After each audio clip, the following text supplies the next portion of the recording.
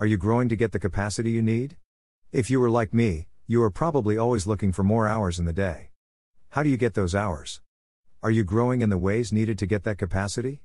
Many do not correlate that there is additional capacity with natural growth, but the development allows you to find new ways to do the same things you were doing before except more efficiently, therefore providing more capacity. What are some of the items that give you the greatest return for your investment of time? For example, when using the 80-20 principle, we are looking for 20% of the things that achieve 80% of the return and impact. This allows us to prioritize and optimize how we are working to ensure the best outcomes. Another way that allows us to grow is a shift in the way we think. Shifting our thinking from asking "can I do something" to "how can I do something," or digging deep and asking why. When we hit a roadblock in life, if we have a fixed mentality, we often accept that something we tried didn't work because we are not good enough. However, with a growth mindset, asking "how could I have done that better" or "why did my approach not work," and looking for ways to optimize it, we end up getting better at doing it and will eventually be able to do it and at a potentially greater capacity.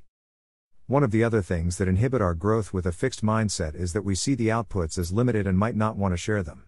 Approaching things with a growth and abundance mindset, we think about how putting the strengths of others together might produce better output for all, or how sharing information with others will help achieve the overall mission or cause.